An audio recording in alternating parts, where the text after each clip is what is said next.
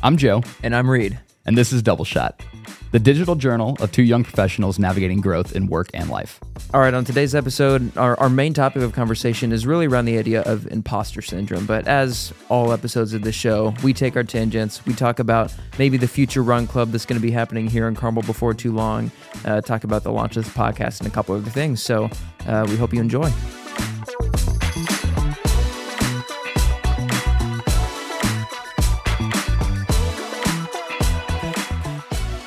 Because here's the thing, it was 10:15 last night. Yeah. We were going to run at 6, and I get a text from John. He's like, yeah, I have some stuff. I need to be home at 6:30, so I'm going to be running at 5:30. And my gut reaction in that moment was like, no chance. My legs are so tired. I'd run like an hour before then. Mm-hmm. I was like, I'm just going to leave my 5 o'clock alarm because that's probably too late. And then I got up at 5 with the alarm and was like, forget you, Reid. And then out the door. And there we are. It's funny. I had an interesting experience. So I didn't get a chance to work out in the morning yesterday because I've found that if I don't sleep enough, my recovery is just so bad from a progression standpoint. I just can't keep up with what I do. And so yesterday morning I needed to be here by about 7:30 to get ready for a 7:45 group coming in. And then our last thing for work ended at 6. So I was here till about 6:15, 6:20. And yesterday morning, I just knew I was like, I'm not going to have time to get everything I would like to do workout-wise and get to the office in time. And so I didn't even do anything yesterday morning. And I think it's the first time since Christmas Day that I've not done anything in the morning upon waking up. And I was thrown so hard all day long. The day felt long. It felt weird. It felt unproductive. It didn't feel unproductive. We got a lot of stuff done, but it kind of felt unproductive for no reason whatsoever. Did you end up doing your full workout in the evening? I got as much as I possibly could. Okay. I couldn't do conditioning, so I ended up doing about an hour and 20 minutes of strength work. Was there some aspect of this looming workout that you now know you have to do after work too? No, because I normally do both. Yeah. It was really just I felt less sharp than usual, and I felt weird all day. Yeah. Which is and today I got back into my normal routine and it feels so good. Even though I almost never train on Thursdays, it's almost always an active recovery day. Mm-hmm. Got up and did some lifting this morning and it's back at it. I mean, I used to be a morning workout person. I do it occasionally. I mean, on the weekends I run maybe 7 a.m. or something like that. Mm-hmm. But just with work and how early I like to get to the office, I've just been, doing it after. But at the time, that feeling of how amazing the rest of the day is once you've had that morning workout. I kind of miss that. I just like to bookend my day with movement. Mm-hmm. And it's a real luxury that I recognize at some point will probably go away, kids or life changes or something. But at this stage in my life, I'm able to get up without, I get up about 6:15. So it's not even that early. And I'm able to get in the garage, do some work, come to the office, work, get out of work, and it's my transition moment is I'm going to go move again, and I'm into the next part of my day. I think what I might need to do when in my mind I've as we've talked about, have been struggling to get back to lifting. Yeah. But in my mind, that what that looks like is going in and doing a 90-minute all-out thing, whereas maybe what I start with is I do it in the mornings and I do a couple compound movements. 90 minutes is a long time of straight lifting. Yeah. That's competitive CrossFitter amount of lifting on a given day. That's that used to be my routine. Yeah. But I feel like what I should do now is, since I'm going to run every day, I'm not going to eliminate that. And because I have concerns around fatigue, I should just go and bench and squat. I'd pick an upper and lower compound movement. And if you wanted to do 2, you could even get away with doing just 2 days a week. Bench, squat, overhead press, deadlift, done. Yeah. Just need the gym. Yeah. There's a lot of them. There's many gyms around. Very close. I know. I have no excuse. That's all frugality. I understand. There's places where we need to be frugal. We've talked about how unfrugal you are in other spots. Yes. It's totally understandable. I spend a normal but somewhat uncomfortable amount on my fitness. Mm-hmm. If you put in travel for events and things. Yeah, for sure. So what's up in your life, Reid? Those are really the things, man. Just getting into the year. Yeah, how's the year starting? I feel like the first week we talk about goals, and then it's easy to like keep track of them. And then the moment busyness starts hitting, it's like I have a hard time keeping track of them. So we talked about those goals, but admittedly, like I inside knew that those are the things that I'm marching towards this year, but I actually would say that I have not been in the mindset of pushing for those goals yet. Even on the run this morning, I was talking about how it was very busy going into the end of the year. Yep. And that with that comes some fatigue. And a week off did not remove that fatigue. So I'm still sort of letting that fade a bit. Yeah. And given we came into the year going 100 miles an hour and We all really things, so I'm not really even in the headspace of like thinking about those goals yet. It's more of like, let's just let January happen. Yeah. And then I'll focus on those things. How do you... The fatigue thing's so interesting. I know exactly. I think I know exactly what you mean. In terms of it's like you get a break and then you're like, oh, I get a break, and then you're like, oh crap, my break's over, and you're like, you haven't really had a chance to get back to zero. I saw a post the other day. I don't remember what it was from, but it was kind of talking about the difference between like rest and recuperation. Like you can be rested and not recuperated yet, or rejuvenated yet, and it's interesting. Like I find that I do best when I take consistent breaks, and then the ability to get the momentum spinning again happens faster. Which is honestly what I plan to do this year, because Yeah. we've talked about this, and like it's kind of the difference between like PTO and a sabbatical, and I'm probably never going to have a sabbatical to like truly who knows? reset. I mean, maybe, who knows? But to that point of like when you don't take any vacation until you take vacation, that vacation doesn't do the job of the recovery that you need. So I want to do the like take 4-day weekends every once in a while and that kind of thing. Like I feel like you're a bit better about. Because 4 days at home genuinely feels like a lot. Yeah. You're like, because the first day you're like, I don't have anything to do. And the next day you're kind of like, oh, okay. So I don't really have anything to do. And the third day you're like, kind of ready for have something to do. And the fourth day you're like, I'm ready to get back after it. Yeah. It's sort of like, and the on difference itself. being that like if I'm just doing some 4-day weekends, that's a lot different than it being vacation, but also the holidays. Right. And family obligations and gatherings and yada, yada, Yeah, yada. Right? holidays didn't even feel like a break. Yeah. They really didn't feel like a break. They were a blast. They were super fun, but it felt like going on an all-inclusive trip with your friends. And you get back and you're like, that was vacation, but I didn't rest at all. I just went fast. So yeah, like I feel you. I'm not in the headspace of goals, but I am also like running 18 miles on Sunday to continue progressing towards the marathon. Right. So, Doing the things. Following your training plan. What about you? I bought a journal that my friend turned me on to track these things. I'm really bad at deprioritizing important for urgent. And my world is very response oriented, right? So I might have nothing going on, and then I'll have like everything going on. And that just really depends on like what is happening in the sales cycle and how many deals are working and when are people getting back to you and et cetera. And with that, what can happen to me is I can set priorities. And this year we talked about how I really have like priorities less than hard and fast things to go do. And when things get urgent, when they're not labeled, the important things that I want to run after get completely forgotten. And so one of my friends who I grew up playing soccer with, and we reconnected through the gym when he moved back to Indianapolis, he uses these things called full focus planners. And they do them quarterly. I've learned now that most of these things are done quarterly. So they'll send like a journal every quarter for you to use. And it has like prompts and organization and reflection time and all this sort of stuff. And I'm excited about getting it because I've never tried that sort of thing before. Yeah. And I've been trying to journal a little bit this year, sans prompts, and I found that with prompts I do a little better. So I'm excited about that and trying to stay on track with things that I want to get after in a way that is not like, and then I will do 12 reps of blah, but it's more like, did you make progress toward this thing? And it's esoteric and sort of like, esoteric's the wrong word. It's intangible enough that like I know if it's right. And that's really all I need for my personal stuff.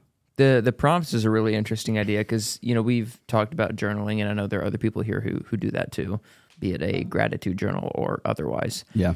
And I've thought about the idea of just sitting down and writing my thoughts, and that feels very abstract to me, obscure. Like I feel like I'd really struggle with that, but having some sort of specific prompts I think would be useful to that exercise.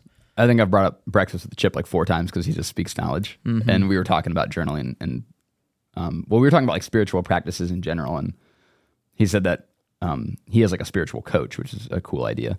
But he said one day she just told him, you need to sit with a notebook and until you fill 3 pages of free writing, you're not allowed to leave.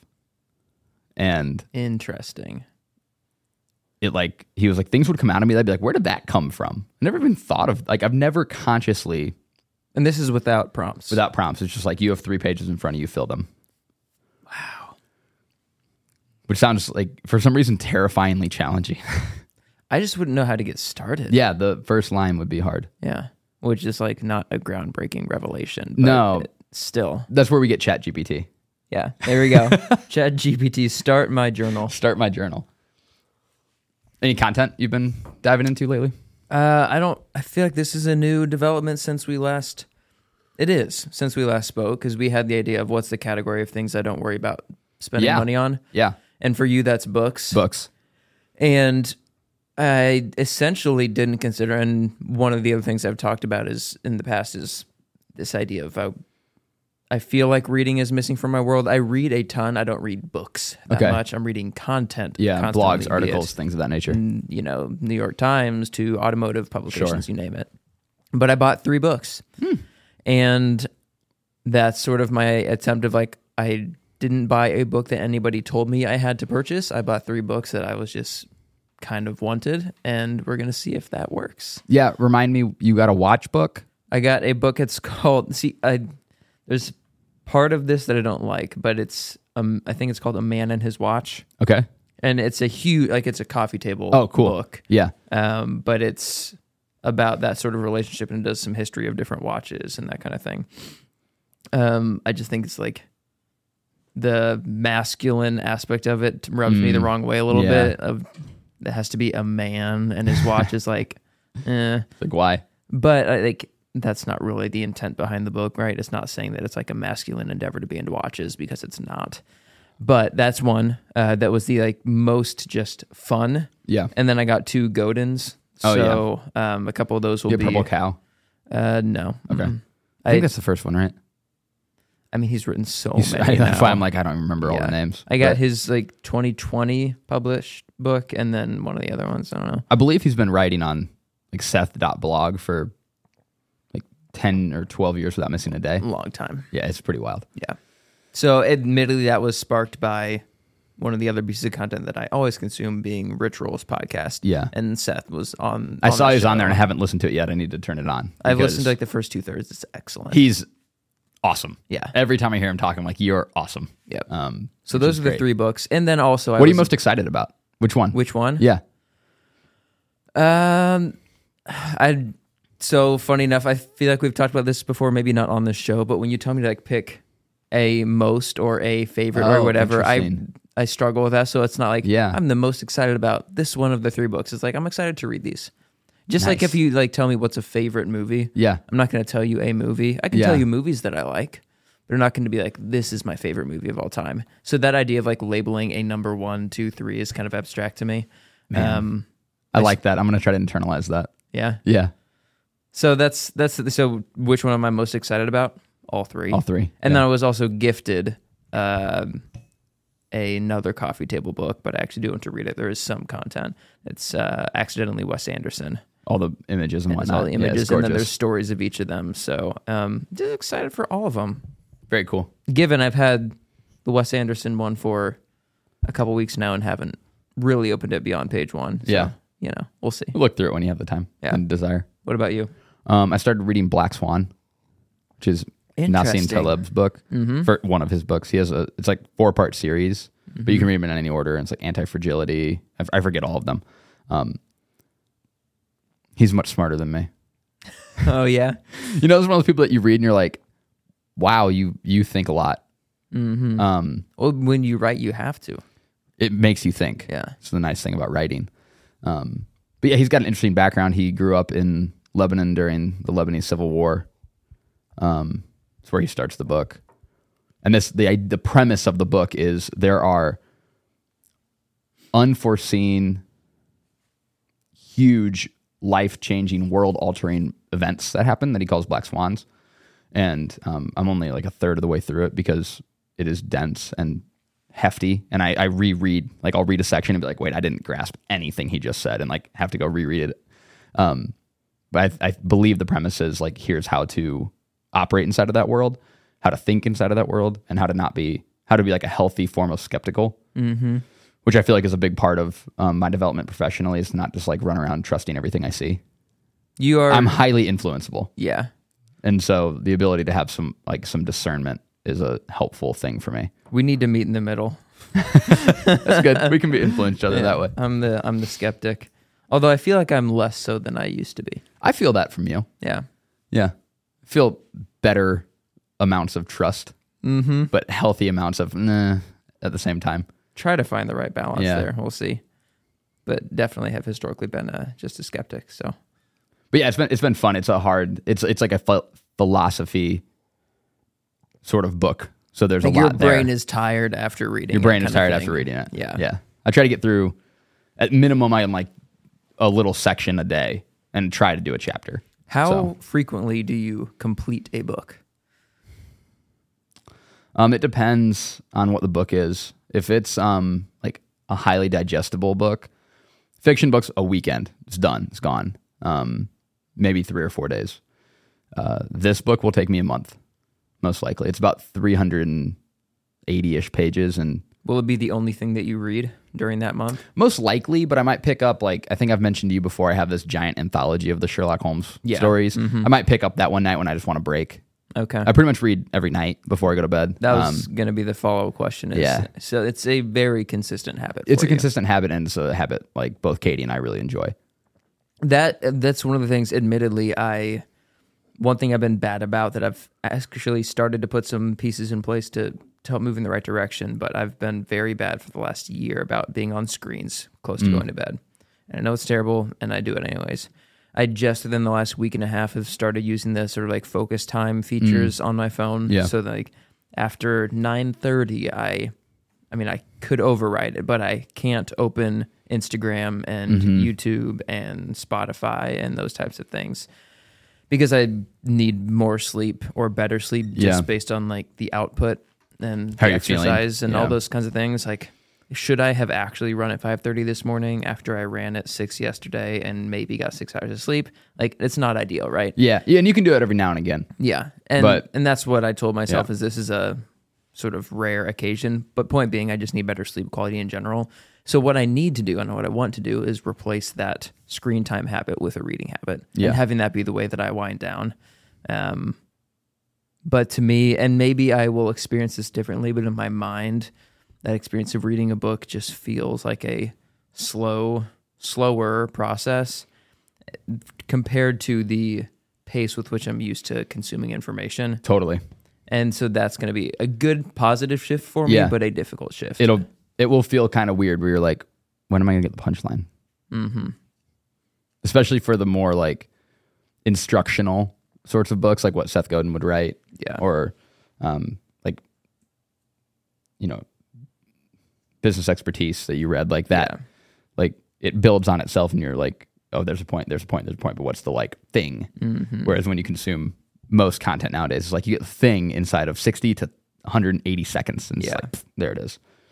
Yeah. So cool. Like yesterday, funny enough, in this world of trying to get away from screens, I set these parameters up so I can't use certain apps. So then I just ended up doing other things on a screen. So what that became is at 10:30 last night, I was building out some of the cars that I'm considering and just laying there at 10:30 of like, ooh, what did that paint color from BMW kind of thing. Yeah, it's interesting, man. I haven't done a good enough job of like totally eliminating blue light before bed to know if it would really help me or not. I fall asleep really quickly and I don't wake up very much during the night. Like if I have to go to the bathroom, that's it. And so you don't really experience any of the bad outcomes that supposedly would be happening. But I could be. Like, it's one of those things like you don't know how good the sleep will be. Exactly. I don't know how good the sleep would be. It's like somebody who doesn't sleep in a totally dark room. They're like, yeah, I think I'm sleeping fine. And then they sleep in a totally dark room and they're like, wow, I fall asleep really fast and I'm out. Yeah. It's like, yeah, there's differences here. You might like wake up the next morning and be like, oh, that's what this is supposed to feel like. Yeah. Just like for me, I used to know, but for the last 2 years, I have not known what it was like to wake up and like have my legs feel good and recovered. They feel like cinder blocks every day for the last 700 days. You might consider fixing that. Maybe. That might be a sign of overtraining. But it's to your point, under recovery. Yeah. Everything's under recovery. Yeah. Because my volume compared to the volume of many, many, many, many people is nothing. Yeah, your volume of food intake is also nothing compared to those same individuals. You'd be surprised. Dude, people eat a lot to feel that kind of endurance training. Yeah. A lot. So when I crushed half a tub of cottage cheese last night, that's fine. That is also cottage cheese. It's It's just one of the not like very excellent. caloric Yeah. dense foods you can eat. I know. All right, Okay. what are we talking about today? So I feel like this started with an idea of, honestly, somewhat tied to this podcast. Yeah. Of just being more visible, a more visible human in the world. Uh-huh. And given we have very different personalities, I feel like for just preferences along those lines and previous exposure along those lines. But then you brought up the idea of like, is it really an imposter syndrome thing or what is it? So I feel like that's the thing for us to explore a little bit. Yeah, to give it the exact example, we published our 3rd episode of this show, and I was like, I'm sharing this one on Instagram, and then you shared it, and you texted me, and you were like, that was painful. Yep. Which is funny because we, on our other podcast, are 17 episodes in and have Yeah. been doing it for like 9 months. Yeah. But it felt different. I think it's because we're not the people who are really giving ideas on our podcast with Element 3. We're there to facilitate. We're facilitating people who are smarter than us, giving their perspective on things. Yeah. And like we might add an observation, and hopefully that adds some value, but it's not, we don't have the burden of responsibility for the quality of the episode. Mm-hmm. And that breaks away from, in your brain, it's like, oh, that makes it not on my responsibility. Mm-hmm. And I think for this, like, this is just us like blabbing into a microphone. Yep. And it's like, is anything that we're putting out useful?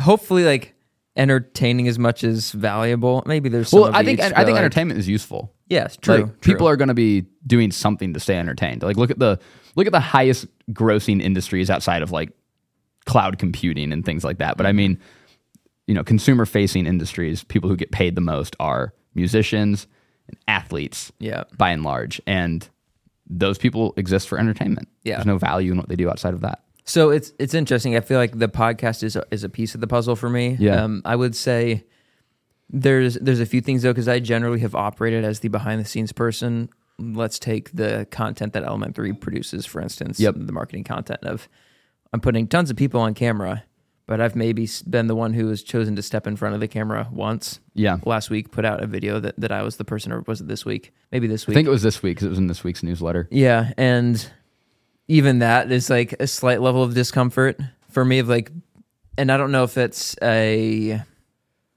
ego thing, and not that I have, but that maybe I don't have enough. I don't know, like, but so just the idea of being Or it's more an ego visible, protection thing. ego protection, something like that. And another example of this of being, I want to get back to the opportunity of like public speaking. I would love to get on stages speaking about what we do, whether that's Yeah. in the business context or the educational context for students, whatever that is. And I really want to do that, and I really enjoy it. And yet there's pause. So I feel like that's the thing. But how does it show up, or does it not show up for you? Okay, let me ask you a question before I answer that. Are you somebody who's always thought it would be cool to meet celebrities or the people that you like look up to or follow, whether it's athletes, content creators, people who make certain products, like the things that you engage with and the people behind them? Have you always felt like it would be cool to meet those people? Not in the sense of like idolizing celebrity. Like I'm not somebody who's very into celebrity, let's say, but what I would not want is to like just meet somebody and have a shallow interaction. Like would I want to sit down and have a conversation with a content creator whose stuff I consume as like person to person? Yes. Okay. Would I want to meet famous person whose thing I have consumed and been like, oh my gosh, it's so great to meet you? No, I don't care about that. Yeah. you're one of the only people I know besides me who feels that way. Really? That I've asked.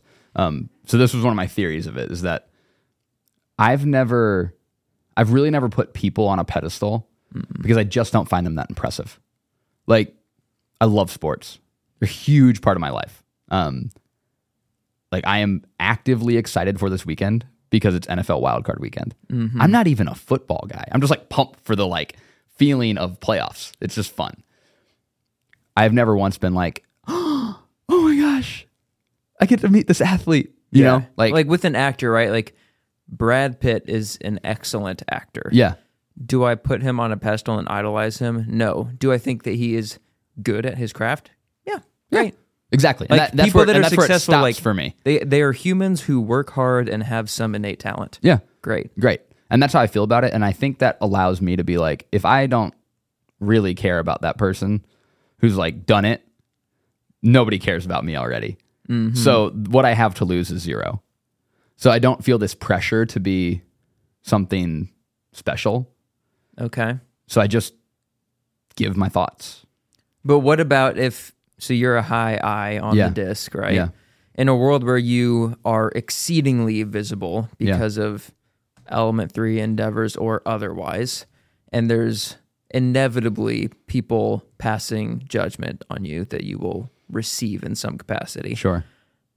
Does that idea, because like right now we're talking about it sort of in theory, because our level of visibility is pretty low. So let's say that it's a larger stage, a broader presence. Like, does that make you feel any differently about the idea? It's possible. Like the biggest stage I've been in front of, I think I was in front of about like 1,000 people at like a graduation ceremony that I gave a speech for at my high school, which means like nothing, right? And that was like fairly nerve-wracking. Once I got started, I was fine. But like walking onto the stage and being like, I'm supposed to say something that has relevance to 55-year-old parents and 18-year-old kids, that's a little bit weird. I think the idea that negative feedback won't impact me is lying. Like, it just isn't true. I know myself. I also think that I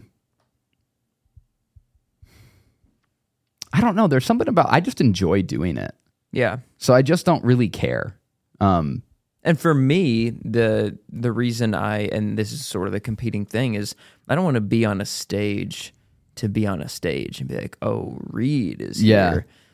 But the idea that like when you're on a stage, that means you're in front of more humans, you're having impact, let's say, on more people. Yeah. Like that's what's exciting. Yeah. Like if I'm speaking to multiple people, there's probably a reason for that.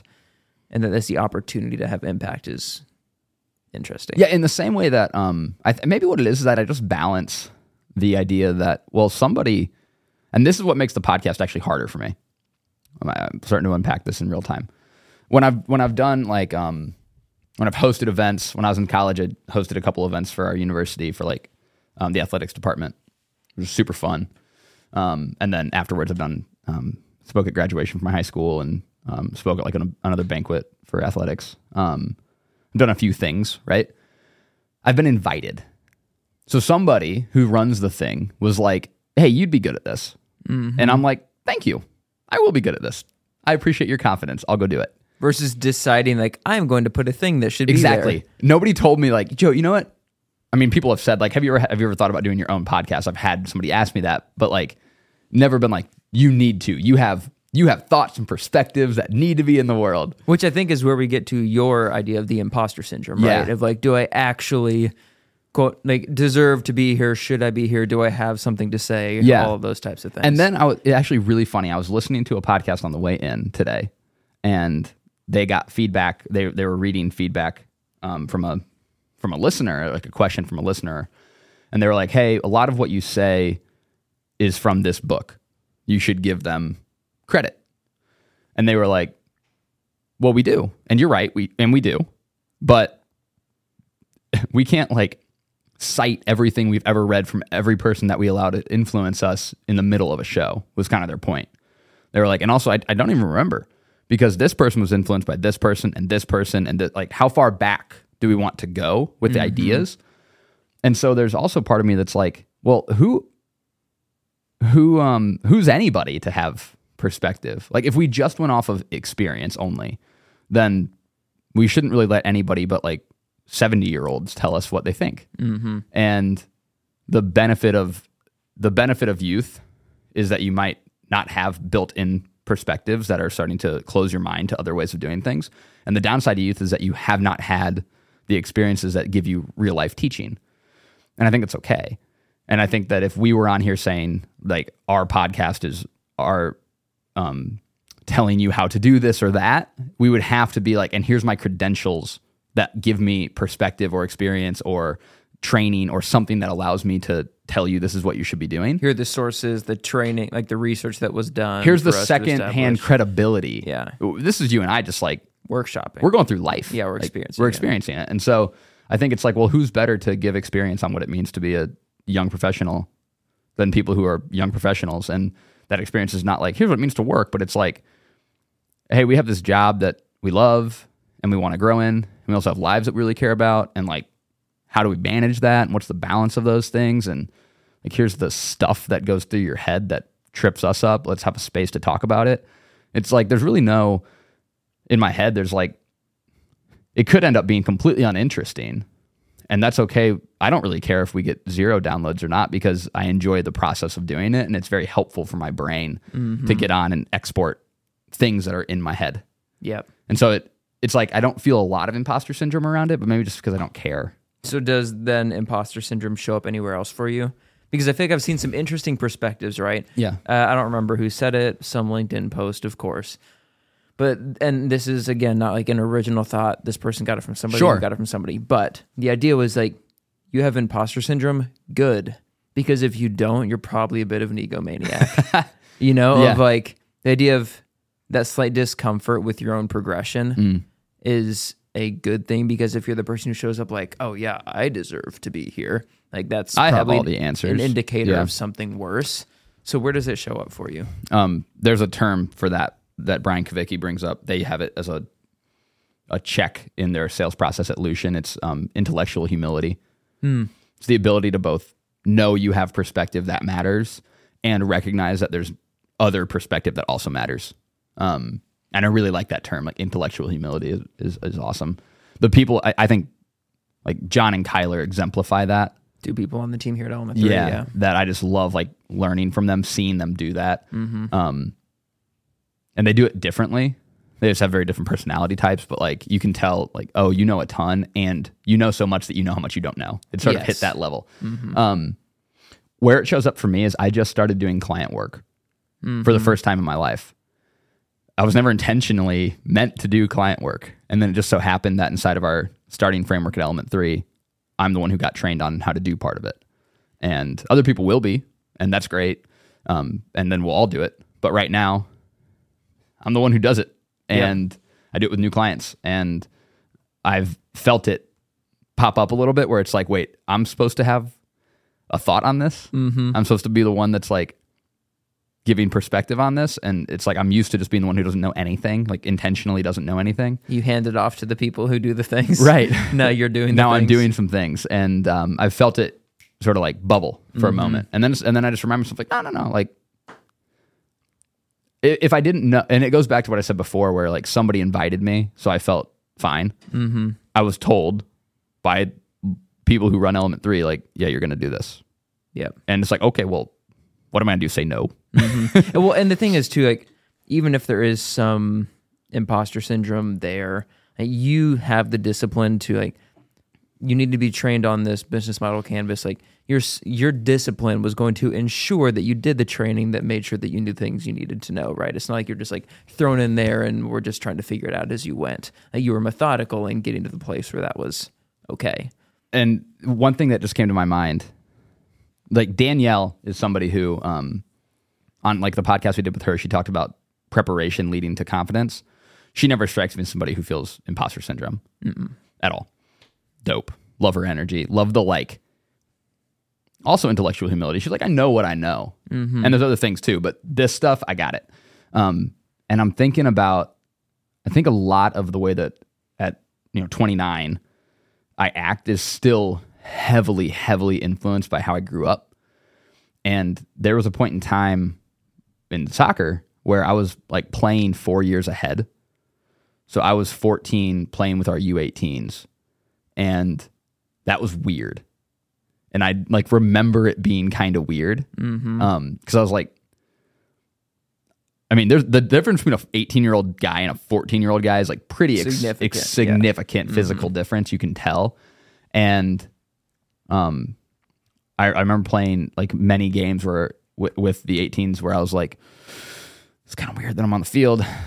And I just kind of had to get used to that feeling of it being kind of weird to be in the position that you're in. And I wonder if part of that is the reason that in the future, like having worked through that feeling so that I could, play my sport and having success in that moment, like making good plays and being an asset to the team. It's like, oh, okay. Like just because it looks different doesn't mean it's wrong. And so it's like, all right, well, I don't know who's anybody to be in the position. Like, why not me? Sort of that element of like, well, why not? So when you first had to jump into, say, doing client work, did you feel like the 14-year-old with playing with the U18s at all? A little. I think I might have. Yeah. I don't think I identified it in the moment, but this is why, again, I love doing what we do with this show is like, it is an audio journal for me to like get through my brain and sort of export what's been in my head. And I don't think I ever put my finger on it, but yeah, I probably did. So does then, like, obviously with that specific example of you getting into client work that's outside of your normal roles and responsibilities, like you are doing that thing. And again, it was on some level you knew, like you were told you kind of have to do this thing, right? Yeah. Is there anywhere in your world, professional or otherwise, that some aspect of an imposter syndrome gets in the way and is actually preventing you from doing anything? Like, I should not be the person who is doing X, and it actually goes to the point of stopping you from doing so. Because from an outside perspective, like, you do, like... I wonder if it does athletically. Yeah. Mm-hmm. Because you're going to the game, like, you're going to this competition. I almost didn't go. Remember? We talked about this? So, and when we talked about this, it was really a, like... this whole thing around your commitment to the sport and how serious you are about it and if that needs to change, right, on some level. Did I bring up to you the lunch I had with Cornelius about this? Yes. Okay. And he's like, you need to go. He was like, you have something wrong with you around like competition. And not like inherently wrong with you. Like you've built some sort of block in your head where you don't want to expose yourself to that failure again. Do you think there might be a little layer of that in here as well? It's kind of like, do you feel like you qualified and you performed well in the things for this competition? Yeah. Do you feel like you deserve to be there? Yeah, totally. But let me tell you where I feel weird. Okay. I'm like one of the oldest people in this group. Like, the thing that keeps me from being in like the next tier up is strength. And for whatever reason, I've sort of told myself this story like, well, you were a soccer player. Soccer players aren't strong. You're not going to be strong. Which doesn't feel like imposter syndrome. It feels more like artificial ceilings. Yeah. But I will not lie. When I was looking through like the list of, so there were like 480 people who were trying to compete in this division, top 70 go. I was 21st. When I was looking through the people around me, it was like age 23, 24, 26, 22, 21, 20, 28. So somebody close to me, somebody was like 31. And I was like, oh, okay, there's like a couple. But like most everybody was between about 22 and 25 or 26 years old. And it was like, oh, like you guys just haven't had enough reps. And so then I'm like, I should be farther along. And then I start doing this like comparison game and it makes me feel uncomfortable. And then I'm like, well, why? Then it gets to be like, well, this is like, I don't know if this is really imposter syndrome coming up. It's more of like, I don't even know how to describe it, but it's like, why? This is weird. Like, is it weird that you're like 29 and doing this and you like, just give up. You're not far enough along. You shouldn't do it anymore. Which is like stupid. And I know that, but I don't know if it shows up in that world either. Yeah. Like, oh, you're like an ex-college athlete. Stop trying to act like you're not washed up. You know what I mean? Like in the worst terms of it, there's that. Yeah. I think it's just funny as you're talking about that, this idea of like well, all these people are 20 whatever, but I'm 20 whatever. It's like from the outside, it's like, is that a joke? Yeah, I mean, you're I'm like 30 2 years older than these people. I know, it's weird. But in the world of athletics and sports, like that is more of a thing. Yeah, it is in, like, 2 the years is like world. a decade. Yeah. for athletics, or at least it sometimes is. Yeah, then you're like, oh man, I'm with these like 26-year-olds. I'm like, piss off. So yeah. Well, you've been like interviewing me. Yeah. Where does it show up for you? Like, what was your experience like when you were like hitting publish on this and then sharing it? Mm-hmm. Like, what were the feelings going through? I feel like some of that is not dissimilar in terms of the podcast specifically, right? It's like, what do I have to say? But you coming up with really this concept of the audio journal is like, yeah, that's great. Let's explore it. Like, so I would say like my own discomfort with publishing the podcast probably wasn't actually an imposter syndrome thing. Okay. It was purely just a like, What's the feedback going to be? yeah, just a general discomfort with like being more public. Was it that, or is it like you hate bad content? I do hate You bad hate content. publishing bad content. Yes. You are the champion of making sure that the stuff that comes out of our four walls is not bad content. And that the idea that this might be bad is uncomfortable. Is that part of it or not? That might be. Okay. Yeah. So the way that, like, when you came to this idea of imposter syndrome, that's why it sort of feels like a separate discussion than publishing the podcast to me. But I know that it does definitely prevent me from doing some things. Yeah. And we've talked about in the past, and maybe even on the last episode, that I don't identify as an athlete. Yeah. I was gonna go there cannot next. get myself to say that I'm an athlete. And one of the things that I've wanted to do for a long time is start a local run club. Yeah. Right. But I know that one of the things that's in the way is me being like, I'm not a real runner. Who am I to start a run club? See, it's so funny because from my perspective, you're like the ideal individual to start a run club. You run all the time. You love it. You're super committed to it. You make it fit inside of your day. And if it's a Carmel run club, you are the de facto mayor of Carmel. You don't ever leave Hamilton County. See, and that's the thing, all those things being true, I think it's purely this idea that like I don't see myself as not a successful runner, but like I'm not that great of, it's like, who is this person who hasn't run a full marathon before and didn't run and have like serious training programs before or whatever? Like, who's that person to do this thing? It's sort of interesting. It makes me think of some of the best soccer managers in the world were terrible professional players. Mm-hmm. Just super average. Some were great, but many of the best were not great.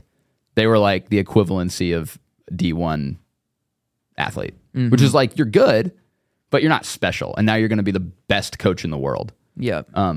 The things that we apply credibility to are nonsense to me. Like, what does being a successful runner how does that make you a better run club leader?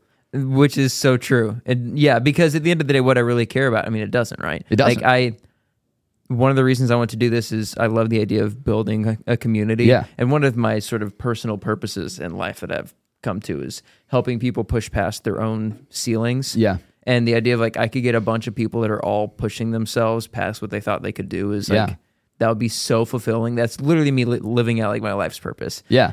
And do I need to have run a Boston qualifier marathon to do that? Hell no. No. But for some reason, I don't know. That's where it shows up for me. Interesting. Yeah. So knowing that logically, like what's the feeling you get when you say the logical like nonsense behind your blockers? They're like, I recognize that all the stuff is nonsense and that I should just do it. Yeah, but like what's the like do you feel like, oh yeah, I'm gonna go do it? Probably not, right? Probably not, yeah. Yeah, so what's the blocker there? The other layer is getting started. Mm-hmm. Like organically growing this thing from nothing. So if you could get like 5 people to what's your minimum to start? Yeah, I mean, if I could get 5 to 10 people that were committed to doing this thing once a week. Yeah. And I knew that they would be there, great. That would solve a lot of it for me, and then grow it from there because people who run know people who run, and we could build it. But I think even that is setting the bar too high. Like, I feel like you need to somewhat be, because that even saying like if I could get 5 to 10 people to commit every week, that's like not allowing failure to be an option, and failure is 100% an option. Like I need to be okay with the fact that I might set something up and one person comes, and that'll be awkward, but that's the process. Yeah. But I'm just not comfortable with that yet. Interesting. Yeah. But yeah, that's the thing. If like I could get a small group of people to do this, and we've met more and more people even through the podcast, like people that are runners, all these things. Like, there is probably a network to pull on, but I feel like I have this head trash on like, I'm not going to actually be able to get these people to commit to this thing. Why do you think it's your responsibility to get them to commit? I don't think it's my responsibility to, but the bit of ego that does exist would probably be hurt if I like put so much effort into building this thing and nobody showed up. Yeah. Yeah, it's just like my bit of ego will be hurt if I go down to Austin and I just suck. Yeah. There's some amount of ego hurt there. Because like, truth be told, if I did start one, it will be small and probably pathetic for a period of time until it's not, as all things are. What makes it pathetic?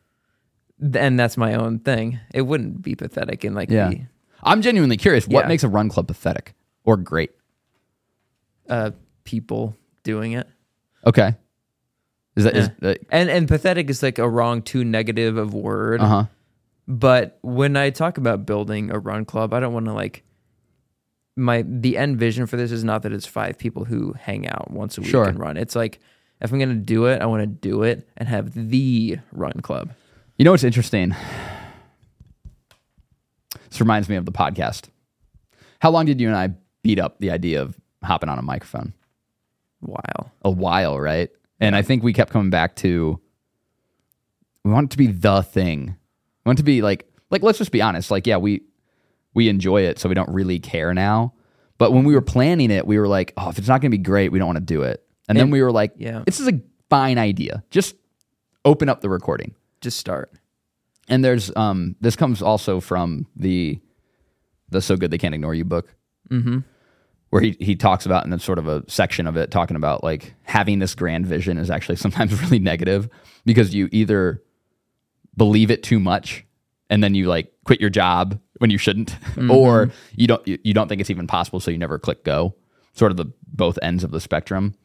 And it's like, well, what was anything before it just like. Things don't just start and be great. No. Very rarely. Like sometimes you get what Nassim Taleb would call a black swan, and it's just like, boom, and it takes off, and you have a New York Times bestselling book right off the bat. But most of the people who have massive podcasts today, there was a point in time where it wasn't, and that they had no listeners. 11, 12, 13 years of being on the microphone before anybody actually cared. Yeah. And one of the things I would encourage you to just consider is like the run club thing.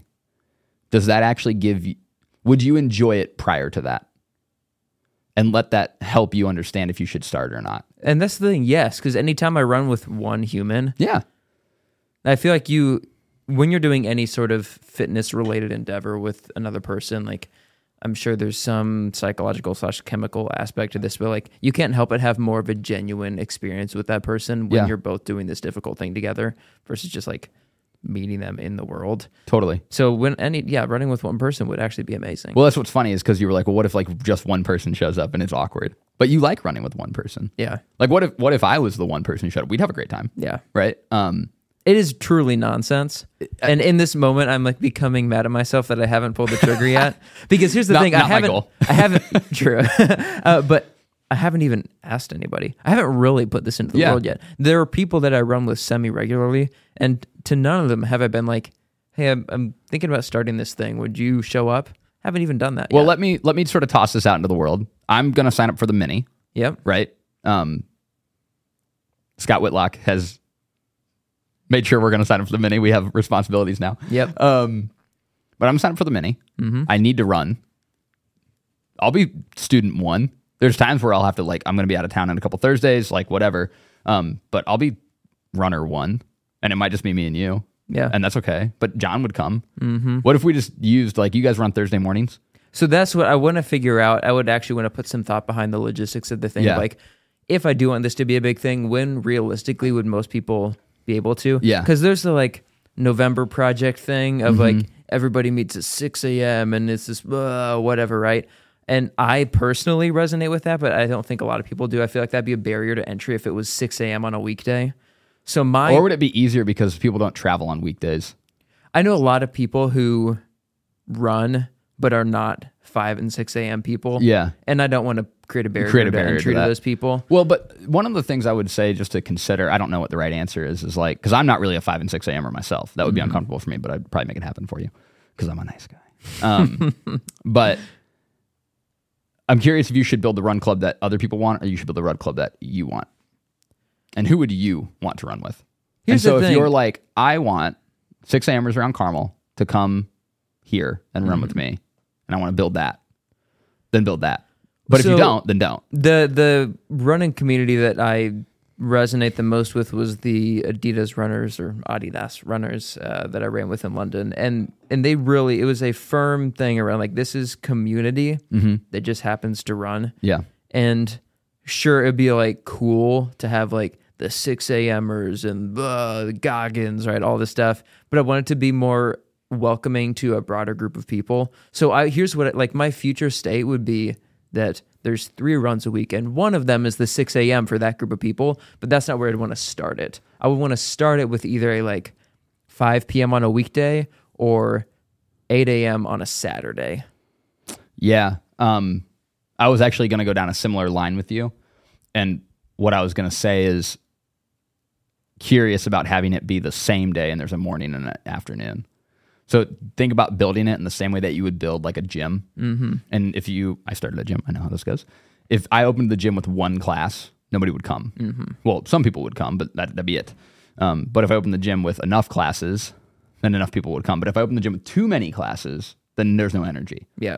And so considering if my goal here is to get community built, then I really do want to make it attainable and attractive. If I'm trying to build a training program, it's going to be different. And I mean, like the people that I've talked to so far, like a little bit loosey about the idea, not about doing a club, but just running together more. Most of those people after work works better. Cool. So that's where like, but I also do love the idea of like, if I could get people to do this on a weekend, because I mean, like people that run on the weekend, right? Sure. Like, why not? Because one of the ideas I had was just starting it as the long run. They're like, this club is people's long run for the week. And we start at 5 miles or whatever, and then we build up as people are training for various things. And once it gets big enough, you can have 2 group leaders, and one is leading the people that are training for the full, one's leading the people that are training for the half, maybe different pace groups, all those things. Yeah. But part of me likes the idea of like it being an 8 a.m. Saturday thing. I know personally, my Saturday mornings are sacred. I know this about myself. Not to say I wouldn't do it. It's just like one of those things where I'm like, kind of like my thing. Yeah.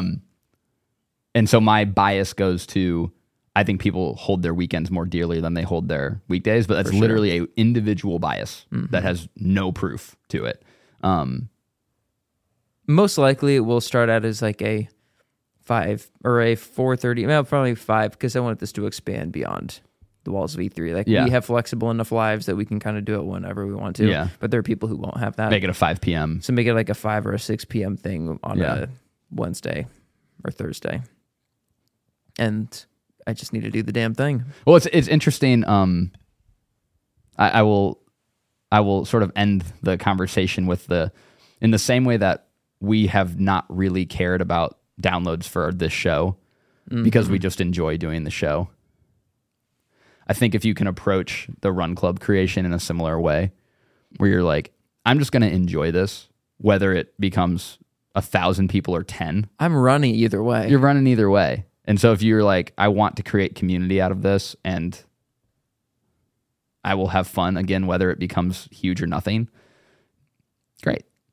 I mean, I'll tell you, dude, like our gym never got big, but the people were great. Yeah. And like, I think at our highest point, we had like 78 members, which is like not a lot. 100 is kind of the point where it's like, oh, you like kind of did something from an outside view. But like, man, we have really good groups of people who are created out of that. And that's cool. And so maybe the run club never becomes 500, 1,000, 1,500, 2,000 people in Carmel. But like if it's 10 and it's a group of 10 people who go and run Thursday night or Saturday morning or whatever, both, and like go and get brunch afterwards, go get beers after on Thursday or whatever, like that becomes a thing that is a highlight for people's day. Like pretty cool thing. Pretty cool. All right, we're going to go do the thing. Let's go do our work day.